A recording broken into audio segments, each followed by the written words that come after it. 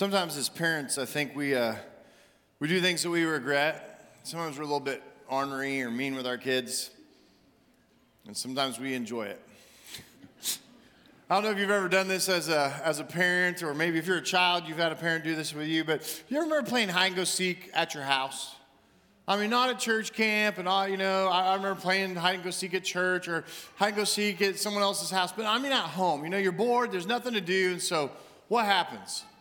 Kids come, they say, hey, let's play hide and seek. And you're thinking as a parent, dude, where's there to hide in this house? I mean, there's nowhere to hide. There's no good places. But isn't it amazing when you start to play hide and go seek that you actually find spots that are just like ingenious?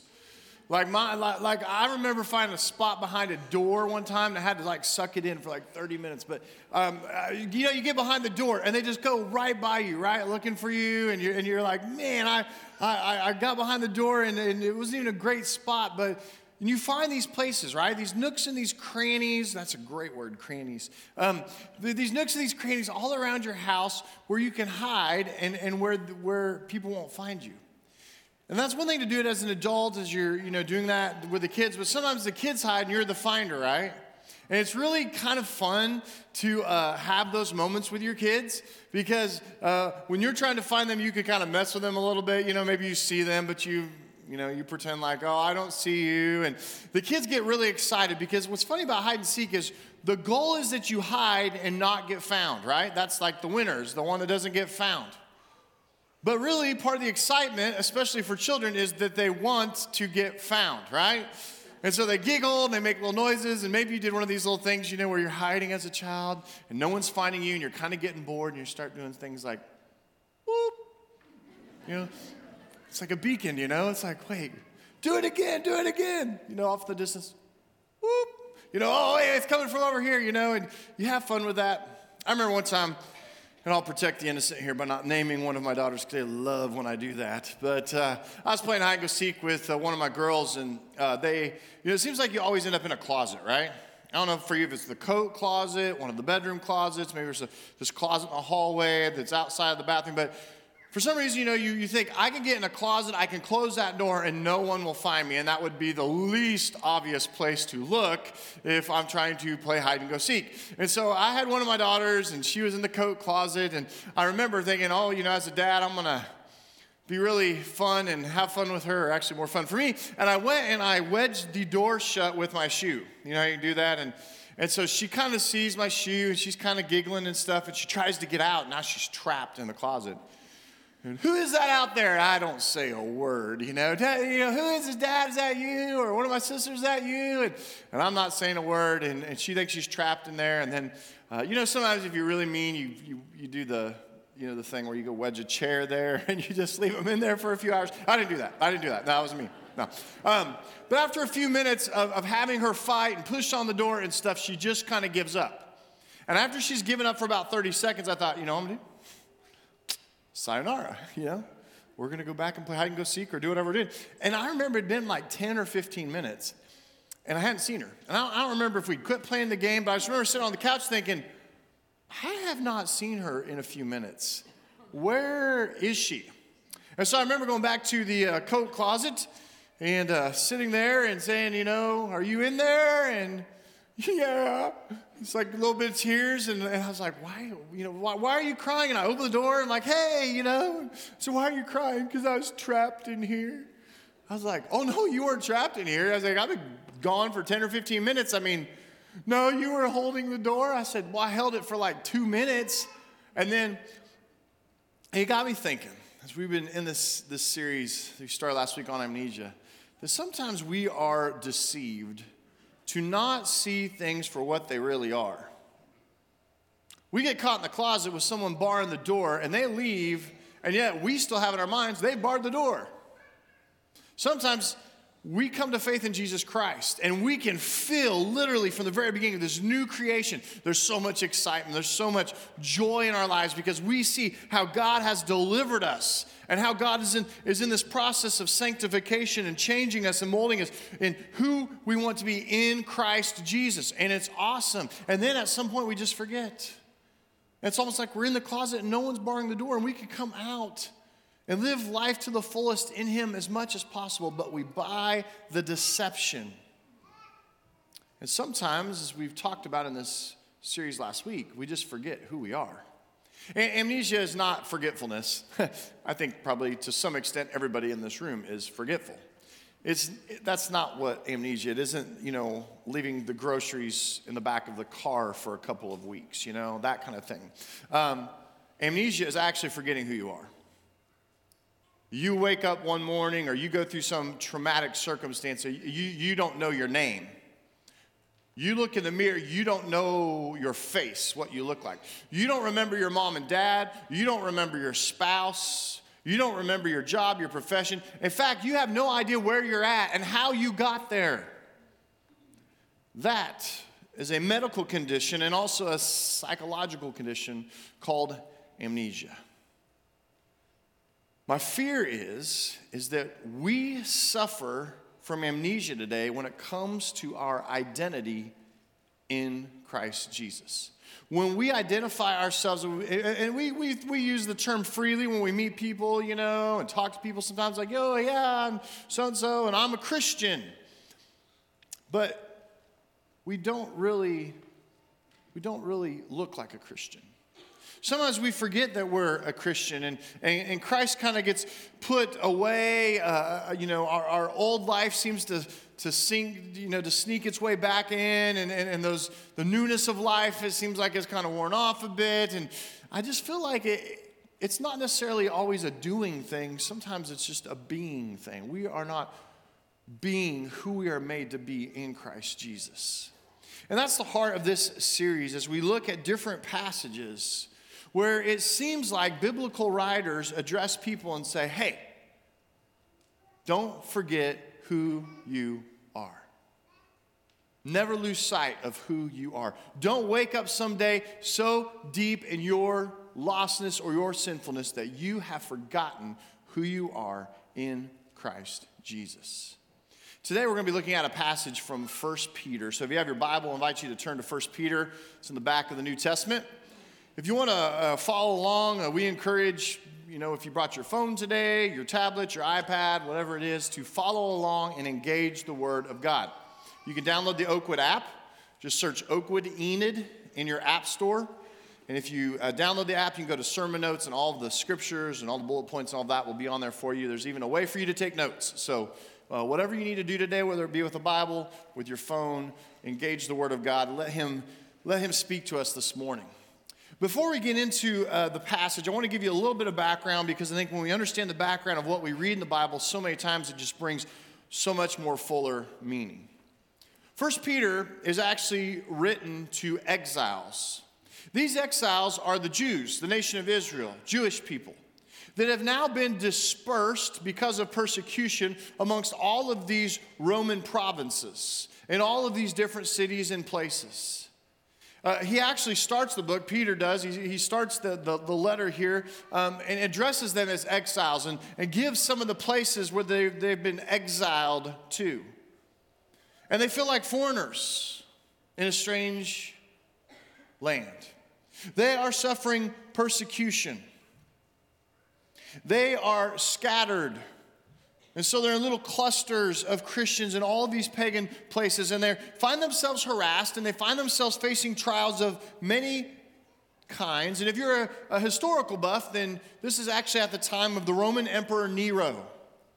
And if you remember your studies on Nero, you remember that he was a persecutor of Christians and did some horrible, horrible things. It's to those people in those places who are trying to live out their identity in Christ Jesus that Peter, one of Jesus' disciples, one of the 12, writes this letter to them and encourages them in many different ways, in many different terms, which we're going to look at this morning. Don't forget who you are in Christ Jesus. Don't forget who you are as a Christ follower. Peter wants to make sure that they don't forget who they are. Let's read the text this morning. 1 Peter chapter 2, verses 1 through 10. It says this. He says, therefore, rid yourselves of all malice and all deceit, hypocrisy, envy, and slander of every kind. As Christ followers, he's saying there, hey, you need to put off all of this stuff. Rid yourself of all these things. And even that word hypocrisy makes us cringe as representatives of Christ, doesn't it? The hypocrisy in our lives as we keep turning back to old sinful ways. He says, hey, rid yourselves of all of those things, all that malice and the deceit, the hypocrisy, the envy, the slander of every kind.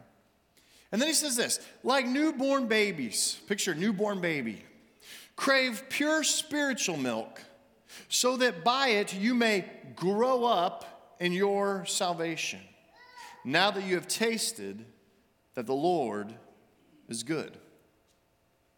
And then he goes on, and he says, as you come to him, the living stone. Notice in the text there that S is a capital letter S, referring to Jesus Christ, the Son of God. He says, as you come to him, as you come to Christ, the living stone, rejected by humans, but chosen by God and precious to him.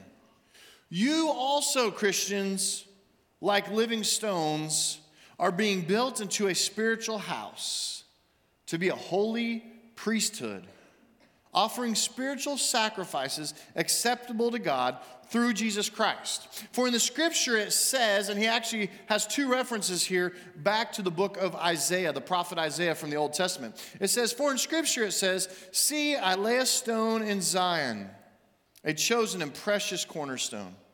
And the one who trusts in him will never be put to shame. Now to you who believe, this stone is precious. But to those who do not believe, the stone the builders rejected has become the cornerstone, and a stone that causes people to stumble, and a rock that makes them fall. You see, they stumble because they disobey the message, which is also what they were destined for. But you are a chosen people, a royal priesthood, a holy nation, God's special possession, that you may declare the praises of him who called you out of darkness and into his wonderful light.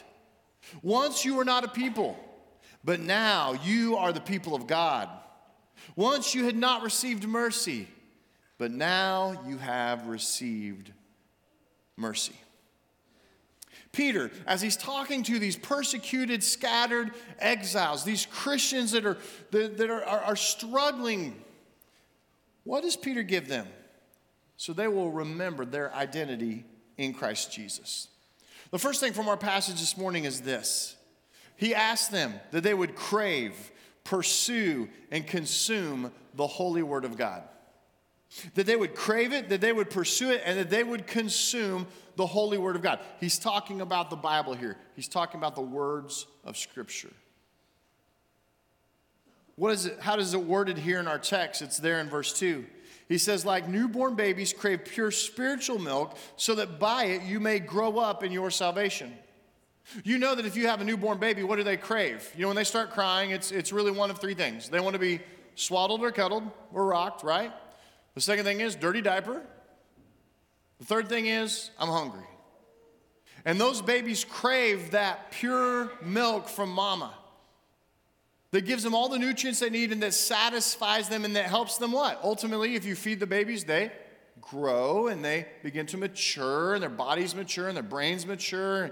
And he's using this imagery to paint for Christians that were not intended to be little spiritual babies their whole life. I mean, at the beginning, when you give your life to Jesus Christ and you taste the water of your grave of baptism and you come into God's family, yes, there are going to be times where you are sitting there and you're like, a baby. I mean, that's normal. Some people just want to go into adulthood in their Christian faith so fast. It's okay. We can embrace the stage that we're in, right? But he says, don't stay there. Don't be one of those that don't grow up. And if we're honest, people, that bugs us. I mean, let's take the church and spiritual life out of this. We don't like people who don't grow up, right? I mean, 42-year-olds that act like 4-year-olds, and they got the emotional IQ of like a 6-year-old, and they don't get their way, they pout and cause trouble. I mean, you all know this. I mean, it's not like, man.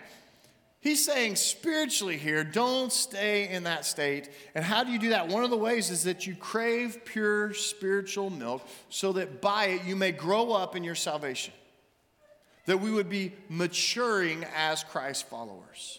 Because that is his will for us in Christ Jesus. is that we would be on this process and in this process of sanctification where we are actually growing and continue to grow up in Christ. And we do that through the Word of God, craving the pure spiritual milk of the Word. Look what it says in Jeremiah chapter 15, verse 16, a prophet Jeremiah from the Old Testament. He says this about the Word of God. He said, "When your words came, I ate them." He consumed them. "They were my joy and my heart's delight, for I bear your name, Lord God Almighty." That is how we should approach the Bible. That we eat the Word of God, that we consume it, that His Word in the Bible is our joy and our heart's delight. We delight in this Word because we bear His name as Christ's followers. In Hebrews chapter 4, verse 12, it reminds us from the New Testament here what the Word of God is. It says, "For the Word of God is living and active. It is sharper than any two-edged sword. It pierces to the division of soul and spirit, of joints and marrow, and discerning the thoughts and intentions of the heart."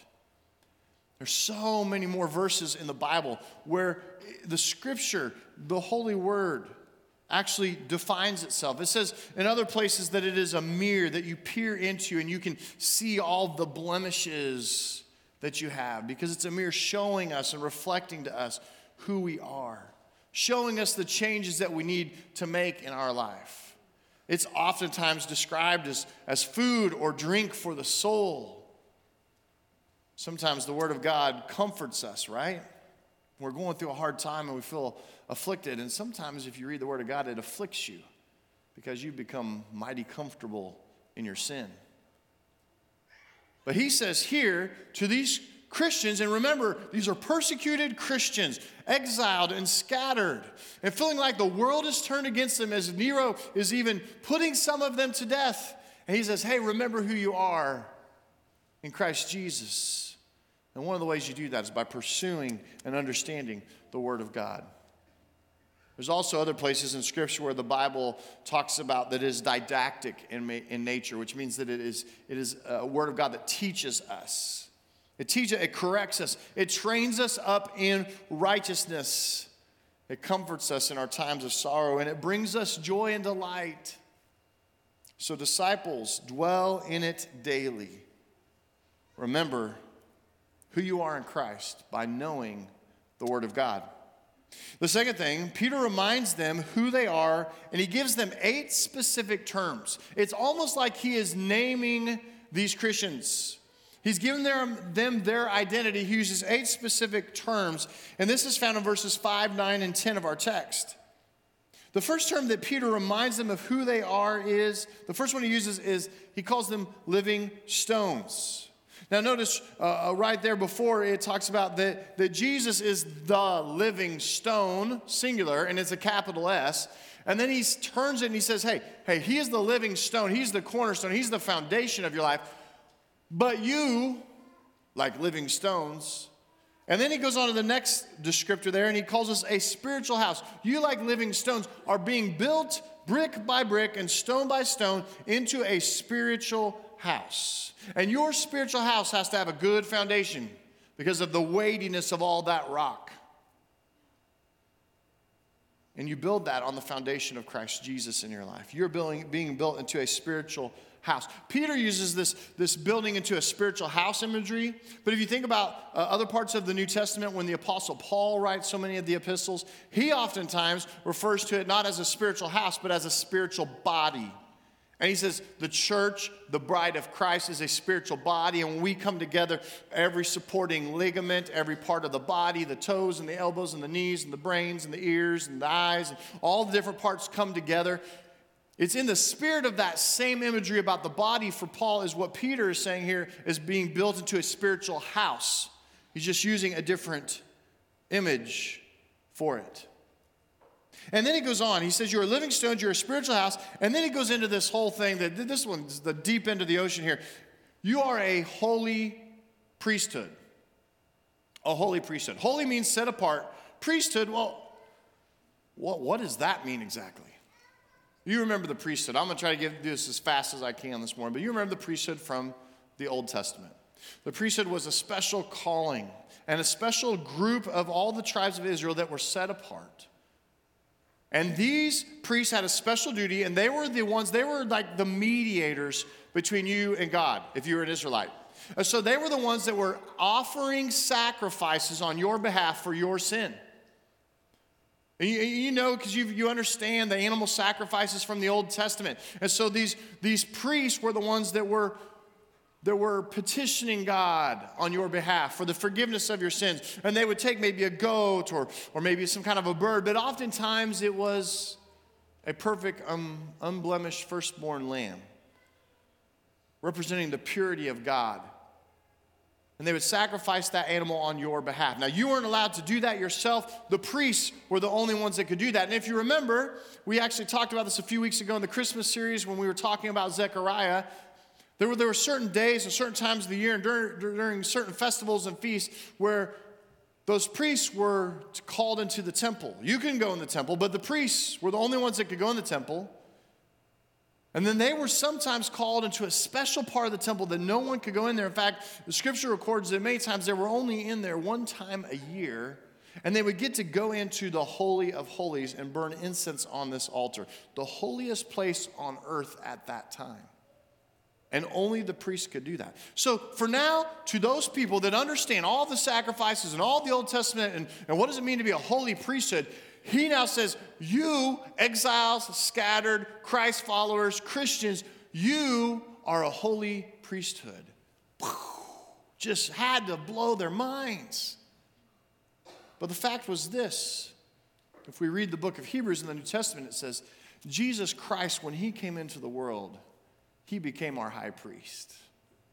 He is the mediator between us and God. And now, because of his blood and him being the final and the all-sufficient sacrifice for our sins, we now go directly to the throne of grace with confidence. We can actually approach God and pray to God and go to God ourselves because Jesus is our high priest. And now we are a holy priesthood. Now, do you understand now? Well, this was a big deal for them to identify as priests. Well, their whole life they've been shown this certain way of God's law in the Old Testament. It was a high and holy calling. But look how he describes it there in verse 5. He says, you also, like living stones, are being built into a spiritual house. He says this, to be a holy priesthood, and what do they offer? It says offering animal sacrifices. No, what does it say? Offering what? Spiritual sacrifices. That this new priesthood, this holy priesthood that the Jews are going to live out now, God says, I'm not interested in animals anymore. I have my holy son die for you. No, now you're going to offer spiritual sacrifices. And so many may ask, what does that mean? I was reminded of Romans chapter 12, verse 1. Where the Apostle Paul's talking about this, and he says, therefore, I urge you, brothers and sisters in Christ, in view of God's mercy, to offer your bodies, your whole self, as a living sacrifice, that you would be holy and that you would be pleasing to God. This is your true and proper worship. Some translations say this is your spiritual act of worship, is that you would be a living sacrifice, living stones, made into a holy priesthood. He goes on and describes them in another term. He says, you are a chosen people. That God has a special duty for us as Christians. That we are to be what? Light in the darkness. You remember what it says, what Jesus taught in the Sermon on the Mount, Matthew chapter 5? Remember that a city on a hill cannot be hidden? He says, don't put a lamp on a stand and hide it under a bush. Put it on its stand so it gives light to everyone in the house. And he says, in that same way, you let your light, your life, shine before men so that they may see what? Your good deeds and praise your Father in heaven.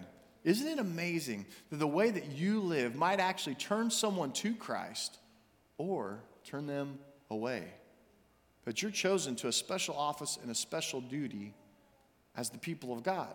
It's part of our identity. It's not just what we do, it's who we are. He says you're a chosen people. Then he goes on and he brings out the priesthood again. This time he calls them a royal priesthood. This sense of regality with it. And that is our reality, is that we are this holy and royal honored priesthood. He goes on and then calls them a holy nation. A holy nation. The nation of Israel is now considered holy and set apart and different. And then I love this term that he uses next. He calls them God's special possession. I mean, isn't that awesome? I mean, as a Christian, wasn't that kind of like the moment you gave your life to Jesus Christ? Maybe it was the moment that you came out of that watery grave of baptism. And in that moment, you're like, I feel special. Jesus died for me. I've now put him on through this watery grave of baptism. It says in the scripture that my sins are washed away. It says in the scripture that I'm this new creation.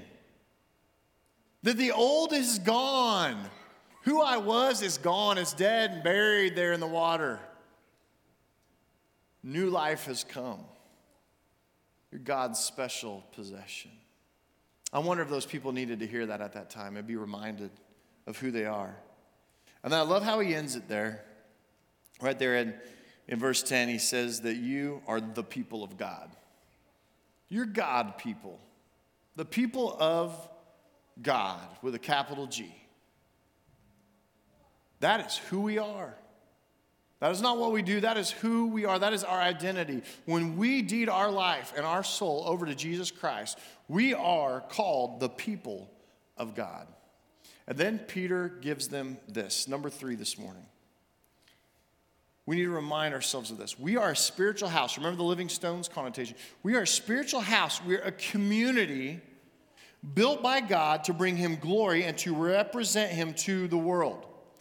So really there's 2 parts of this being his body of believers and being his church. Is that we are called by God through this Christian community, through this fellowship of believers, to bring him glory, that people would look at his church and look at his followers and look at Christians and look at people and say, wow, God does amazing work. Some of these people were rotten, and they're awesome now. How is this possible? We are built for his glory, but we also represent him to the world. We're also Christ's representatives. We are his ambassadors. You see, what he's referencing here is Christ is the foundation. He's the foundation of our lives. He's the foundation of our own spiritual families and households. He's the foundation of the church. And we are his children. We are his servants. And we are called by God to live our lives in such a way that we would represent him as living stones, being built into this spiritual house. On him, the cornerstone that the builders rejected, the foundation. He's the main thing. He's the foundation of it all. We are called to build our lives on Christ and in Christ. Now, I don't know about you. You hear a term like, you are living stones. You are rocks. You know, we used to use that term as like bad when you were a kid. You know, man, he's dumb as a rock. You know, it's like, so I understand as Christians, sometimes you're like, man, that is just not super exciting for me. But I'm going to share something with you in a minute that might bring a whole new meaning to you. But before that, I want to read the very first verse I read when we started this series last week. It's really a foundational verse for our understanding of who we are in Christ Jesus, and it's found in Galatians 2:20. Listen to how the Apostle Paul describes himself. He says, I have been crucified with Christ, and I no longer live. Not living for myself anymore. I've deeded my life and my heart over to him. I've been crucified with Christ. I no longer live, but Christ lives in and through me. That's totally different than the way you lived before Jesus. And he says, the life I now live in this body, I live by faith in the Son of God, who loved me and who gave himself up for me. Who you are in Christ Jesus. Sometimes I think we forget. We forget who we are. So I hear this happen in the church lobby sometimes. You go to meet people, right? I like to think of our church family as a friendly church, and our family wants to grow. We want people to be a part. A lot of times in the lobby when you meet someone and you say, oh, hey, I'm Henry. And then what do you say? Hi, I'm Henry, and I'm an electrical engineer. What did you just learn about Henry? You learn where Henry goes to work. You learn the task that he does 40 hours a week, maybe a few more hours a week, from 8 to 5, that Henry is an electrical engineer. But is that really who he is? Like he is an electrical engineer, or is he a human? And if he's accepted Christ as Savior, saved by grace. A human saved by grace. A Christian, a Christ follower. You see, that's not something that you do, that's who you are. You are not an electrical engineer, you are not a banker, you're not a CEO, you're not a teller. That doesn't define who you are. Those are things that you do. Christianity and this faith is not something that we do. It's identity, folks. It's who you are. When you get up in the morning, can you imagine looking in the mirror and going, who is that? And I feel like sometimes that's what so many Christians do. And then we get called in the text here, you're rocks. Living rocks. You're living stones. And I know for some of you guys it's not exciting, but let me share a little story with you. In the Old Testament, when the people of Israel would have big things and big events happen, you can read it for yourself in the Old Testament. Many times when God did something big somewhere, they would do this thing. The tribes of Israel would come, they'd assemble, and they would get all the guys together, and they would get these huge rocks. I mean, sometimes 8, 10, 12, thousands of pounds. And they would stand them up on their side. So visually, I want you to think of like Stonehenge, okay? You remember Stonehenge, what that looks like? Yeah, that was originated by the Israelites. They would stack these rocks up on end. And when people would walk by, they'd be like, that's a weird bunch of rocks. Man, someone stood those up. That took some work. And it was to remind people, oh, look, I want you to remember what God did here. Remember here how he delivered us from the hands of the Philistines. They were about to kill us. They had Goliath come out, you know. But all these different events, all these different stories, you read them in the Old Testament, and there are several occasions where it says, hey, this happened, this happened, this happened. And before they left that location, they would stand up these stones, these rocks. Many times they would put them by well-traveled places. There are several locations along this trade path from that era called the King's Highway. And everyone traveled on the King's Highway. It was like taking the interstate or taking the turnpike in that day. And they would stand them up in places like that. So when people drove by the King's Highway, they'd be like, man, I remember. Do you remember what God did here? Do you remember that story? Now fast forward to Peter here. Peter's a Jew. He's got a Jewish background. He's writing to Jews. They're going through persecution. I wonder if this is what tripped in their mind when he said to them, you're living stones. Not just being built into a spiritual household, but you are like living stones, living monuments, living testimonies to remember the good work that God has done. Then when people intersect your life and they look at you, they say, wow, do you remember what God did with him? Man, he was an ornery old toot. And he's so kind now. He smiles. He's got joy. And some of that old sin stuff that he was into that was kind of sketchy, he doesn't do that stuff anymore. He's been delivered out of that. Living stones. Those testimonies being built into a spiritual house, a holy priesthood, a chosen people, a holy nation, God's special possession, the people of God. Jesus people, like you and me, sinners saved by grace, with powerful rock testimonies of God changing and forming us who we're to be in Christ Jesus, and changing the essence of our identity through his blood. Let that be a challenge for us, that we would be those living stones this week.